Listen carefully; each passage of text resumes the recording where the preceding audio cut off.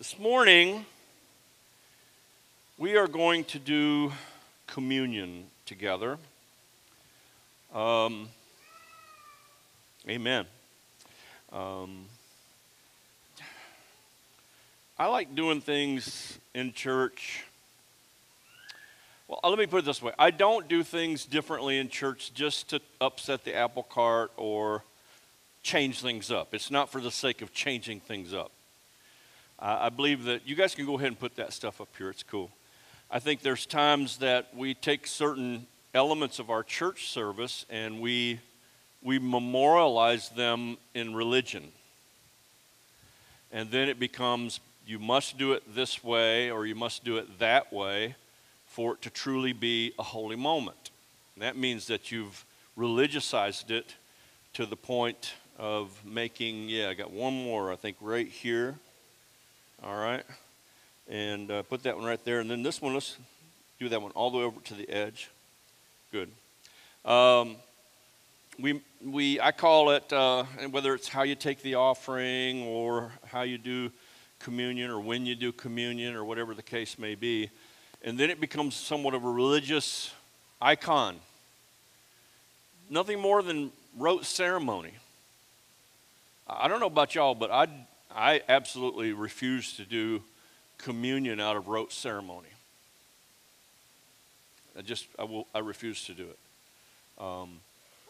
I'm not going to do it just because it's the first Sunday of the month. Well, it's the first Sunday of the month, so we better do that. Because it means so much more than that.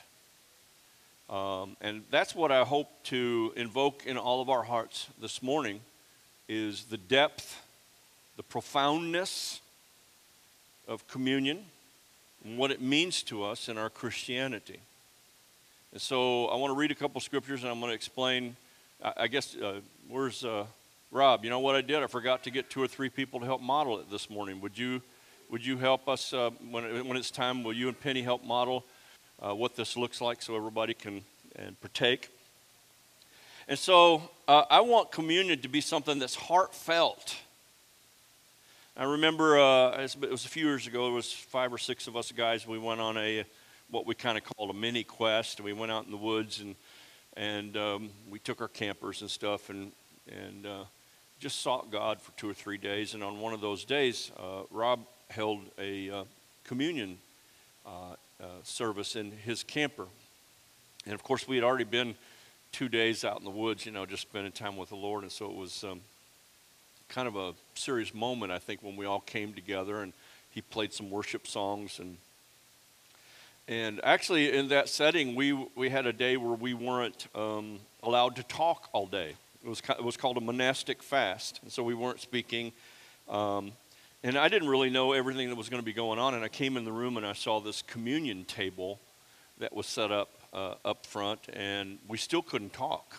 So here's all of us guys. We couldn't say a word. And he started playing these worship videos on the screen. So for 24 hours, no words came out of our mouth, but the first words that came out of our mouth was praise and worship to the Lord. And that was pretty profound in and of itself after a monastic fast to have the very first words be praise to the King of Kings. And he modeled for us what this communion looked like. And it was, without a shadow of a doubt, in all of my years as a Christian, probably the most profound communion experience that I've ever had in my life. In fact, I will probably remember it as one of the pivotal moments of my Christianity for the rest of my life. It just meant that much. We did the same form of communion at our Believer School of Excellence, and once again, helped the students take a journey of what this communion really meant. Now let me break right here. I'm going to pause right here. I want to say to all you parents, do not be concerned if your kids make, noise. It's Family Sunday. If they get, a little bit rowdy, it's okay. If you deem they're too rowdy and they're becoming a distraction, just walk out with them for a minute. But please don't feel like, I got to keep my kid just perfectly silent. That's not the case. Today. Enjoy the day. Relax. Have a good day. Can you say amen? while I'm talking about that, let's also recognize parents. This isn't snack time for the kids. All right? In fact, I don't think they'd like these crackers anyway. No, you don't like these. Who said that? Of course, it was Jonathan's son, yeah. He says, I love crackers. Let me just say, there's no salt on these crackers. There's no yeast in these crackers. They're called matzah. Matzah. So parents, it's not snack time for the kids. So if you come forward as a family and your children understand what communion is about, then you as mom and dad, you can determine for them to partake of that communion based on what place you know them to be at, okay? But let's not give it to them just because they want some juice and a cracker, right? It's still a holy moment. And so let me read a passage of Scripture, and then I will begin to explain what's going to happen. This may take a while, and I'm okay with that. That's one of the reasons I said to Jonathan, let's do 2 songs. Let's get into the presence of the Lord. Let's do this thing, because I want time given to these 2 powerful ordinances, communion and baptism. I want time given to them. I don't want them rushed through, and I don't want them to be just a ritualistic ceremony put into a spot in the service. Okay, so this is what this day is about. So we can just relax and have a calm time today. This is from 1 Corinthians chapter 11, verse 23. And it's the Apostle Paul that's speaking to us. Of course, we know Paul had a fantastic experience on the road to Damascus. As the Lord met him, he was on his way to put in prison and put in jail, the Christians. But Jesus interrupted his life. Come on, somebody. Did Jesus interrupt your life? Was there a moment? Jesus interrupted his life, and this same guy went on to become one of the greats in Bible history, wrote 2/3 of the New Testament, and really had a revelation, an understanding, an illumination of Jesus Christ, quite frankly, that far exceeded any of his contemporaries at the time. And there was a church in the city of Corinth. That church got out of balance in a lot of things that they were doing, and quite frankly, the Lord's Supper became a potluck, nothing more than a potluck that was first come, first serve. Whoever got there early enough got the best victuals, and whoever didn't get there early enough ate the crumbs. And it was just completely out of balance. Are you with me? So that's kind of the backstory to this setting in 1 Corinthians chapter 11, where Paul says, I'm going to give you some instructions about the institution of the Lord's Supper and how we need to approach it, because it does need to be approached in a very profound, a meditative, contemplative fashion, okay? For I received, this is verse 23 of the 11th chapter of 1 Corinthians, for I received from the Lord that which I also delivered to you, that the Lord Jesus, on the same night in which he was betrayed, he took bread, and when he had given thanks, he broke it and said, take, eat, this is my body, which is broken for you. Do this in remembrance of me. Do this in remembrance of me. In a lot of churches, there's a communion table, and it's etched right in the front of that table. Do this in remembrance of me. Are you with me? Now, I don't mean to denigrate. I want you to understand how we can make religious icons out of stuff. I was at this church a number of years ago up north, and we were preparing, I don't remember, a couple of churches were getting together to do some music, and we were at this one church. And I went to set my music book down on that communion table, and boy, immediately somebody came and said, get that, you can't put that on there, don't put that on there. Now, I get that because for them, that was a holy table. For me, it was a piece of furniture, all right? A piece of furniture that had been made a religious icon. Are you with me? Some people might say, what, you're putting this on the floor? That's not what this is about, whether it's on the floor or whether it's on a communion table that has etched in beautiful, font, do this in remembrance of me. It's about right here in the heart and what's happening here. This is what's important, okay? So he said, do this in remembrance of me. In the same manner, he also took the cup after supper, saying, this cup is the new covenant. Everybody say new covenant, new promise. Amen. In my blood, this do as often, as you drink it in remembrance of me. Some people have taken the word often to mean you got to do it every Sunday or you got to do it once every month. Or I just think it means as many times as you do it. Whether that's once a day or 6 times a day or once a month or twice a year. I mean, just as often as you do it, right? For as often, now here's a kicker right here, verse 26. For as often as you eat this bread, in other words, every time you do this and drink this cup, you proclaim the Lord's death till he comes. You proclaim the Lord's death till he comes. I think that has depth and meaning as well. Because on a personal basis, I know what the Lord rescued me from. I know what he saved my life from. It took me out of the pits of drug addiction and abuse and so many other things. So when I receive those communion elements, I can proclaim what his death meant to me. Are you following me? So you would have that same experience where you'd be able to go, I know what Jesus rescued me from.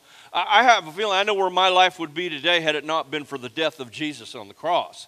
So I think this is a very individual, personal moment between you and the Father, yet something we do corporately together as the church.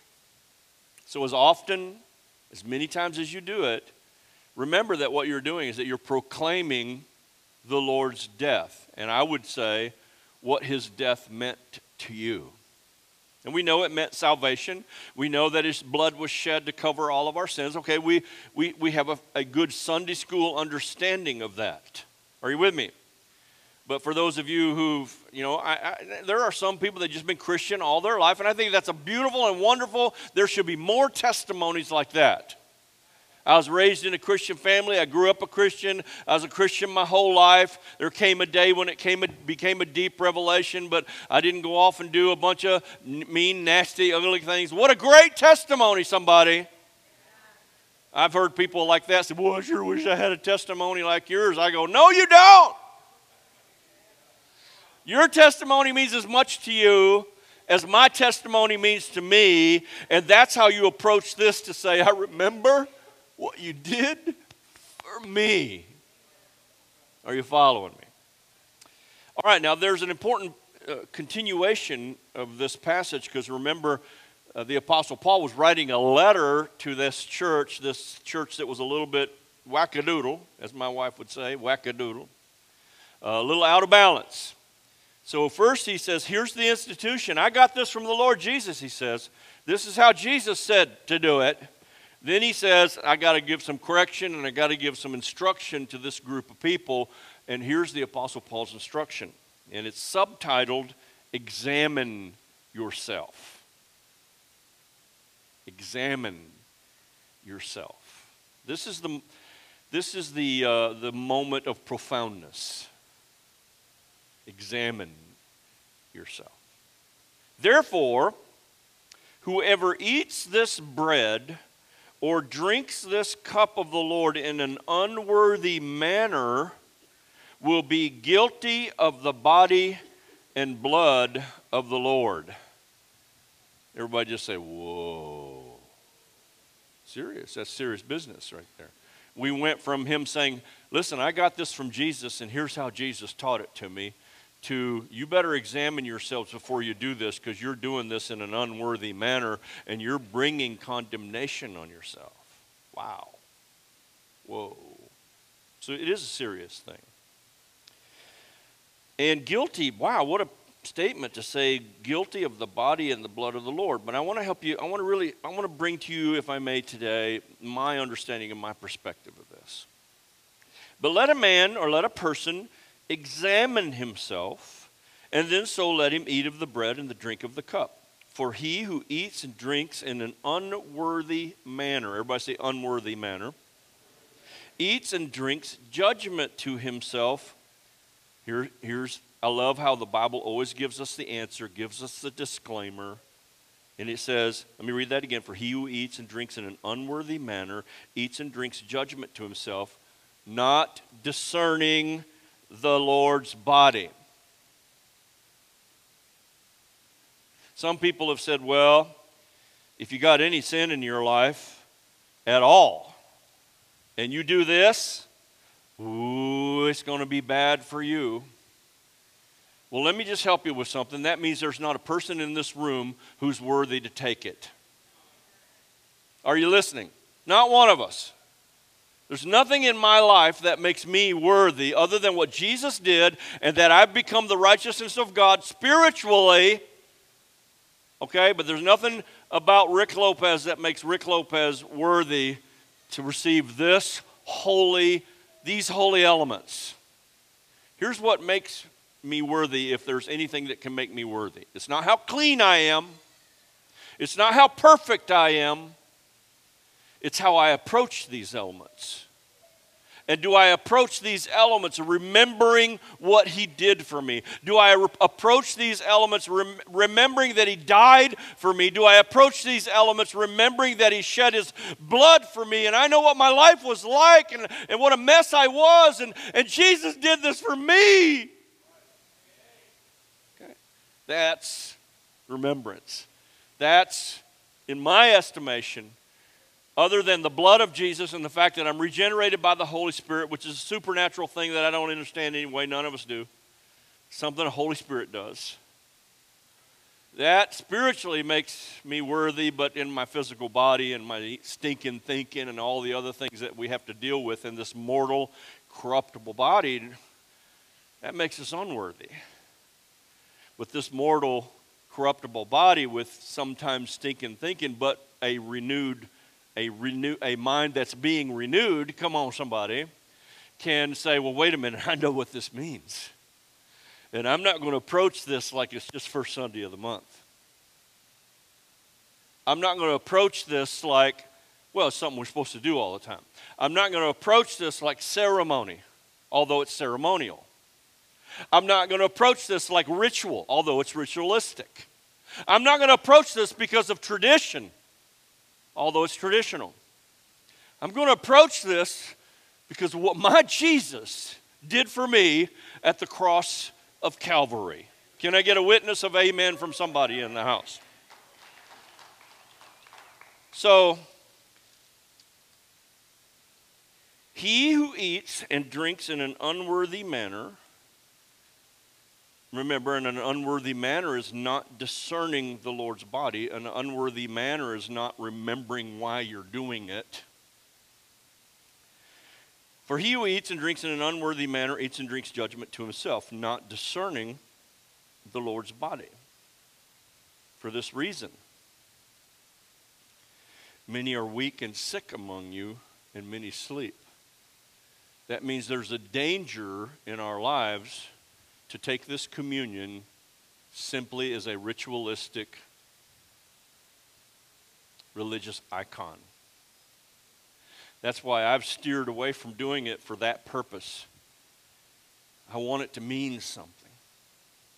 I want it to have depth. I want to walk away from every communion experience, even if we had one every Sunday. I want to walk away from that communion experience having had an encounter with my Lord Jesus who gave his life for me. Are you with me? Are you following me in this? So, I think that it's important, let me help you with this, taking the communion elements while never having given your life to Jesus and not confessing your sins and receiving him into your heart as your Lord and Savior, you're simply having a snack. That's a part of the examine myself as well, because you may be sitting here right now and you may be going, man, there's some stuff I got to get fixed with Jesus before I go do this. Father, forgive me of this. Father, I repent of that. Before you come receive these elements, to examine yourself, to make sure that when you come, that you're truly in that heart that heart place and that mindset. You saved me on the cross of Calvary. And it means that much profoundly to you. I pray that the communion time that we just had was a great experience for you. But we aren't done yet. Amen? Matthew chapter 3. Then Jesus came from Galilee to John at the Jordan to be baptized by him. And John tried to prevent him, saying, I need to be baptized by you, and are you coming to me? But Jesus answered and said to him, Permit it to be so now, for thus it is fitting for us to fulfill all righteousness. And then he allowed him. And when he had been baptized, Jesus came up immediately from the water, and behold, the heavens were opened to him, and he saw the Spirit of God descending like a dove and alighting upon him. And suddenly a voice came from heaven saying, This is my beloved Son, in whom I'm well pleased. All of you who are going to be baptized, I think you're supposed to line up on this wall over here. So if you're going to be baptized, why don't you, Steve's going to be right there by the flag. Why don't you line up behind him? Those of you getting baptized, go ahead and get up and go on over there. I got a couple things I want to say, and we'll just get everybody in place. Awesome. Praise God. I love this, the fact that Jesus started his ministry. Baptism was the moment of saying, I need to do this to get right standing with God. It was also that moment that the Spirit of God ascended upon him, and it was in the form of a dove. It was also at that moment that a voice came from heaven and said, This is my kid. This is my child right here. And I love this child. Isn't that a great thing? Amen. So that's profound, I think, of something that happens at baptism. And then very quickly over in Acts chapter 2, verse 38, it said, this is where the day of Pentecost had taken place, and everybody heard the power of God fall on these 120 people up in an upper room. And they thought they were drunk. It was 9 o'clock in the morning. They thought they had been, smoking dope or something. And Peter said, Nah, that's not what's going on. This is that which was spoken of by the prophet Joel. In the last days I'll pour out my Spirit upon all flesh. And he went on and he preached this very short message. And then the people said, Well, what do we need to do? We want it too. And Peter said this in Acts 38, Repent, and let every one of you be baptized in the name of Jesus for the remission of sins, and you shall receive the gift of the Holy Spirit. Amen, amen. I want to just take just a second and talk about that word remission. Because this is an important part. So what do we have at baptism? Something to do that can kick off your ministry. That's what we saw with Jesus. The Holy Spirit ascended. Boom. A voice from heaven said, This is my kid, and I sure am happy. Right? And then it goes on to say over here that my sins go into remission. Now, anyone who has had cancer or knows of cancer and knows about my cancer is in remission knows that cancer cell may still be there, but it no longer has any power to affect your body to death. Are you with me? So we in our human body, corruptible body, still have to deal with the sin nature, but something's getting ready to happen at baptism according to this word. The power of the sin nature to have an effect to dictate our life is getting ready to go into remission, y'all. No longer can it no longer will it have the power to dictate your life. Are you hearing me? So I want you to think about those things. Great starting point to start a ministry. The power of the Holy Spirit comes upon you. The voice of God, whether we hear it or not, I believe is saying, This is my kid and I'm a happy daddy today. And the power of the nature of sin is now dethroned and no longer has power over your life. That's going to take place right over here when you take that old person and you bury him and you come up brand new in a resurrected life. Can somebody say amen? Amen.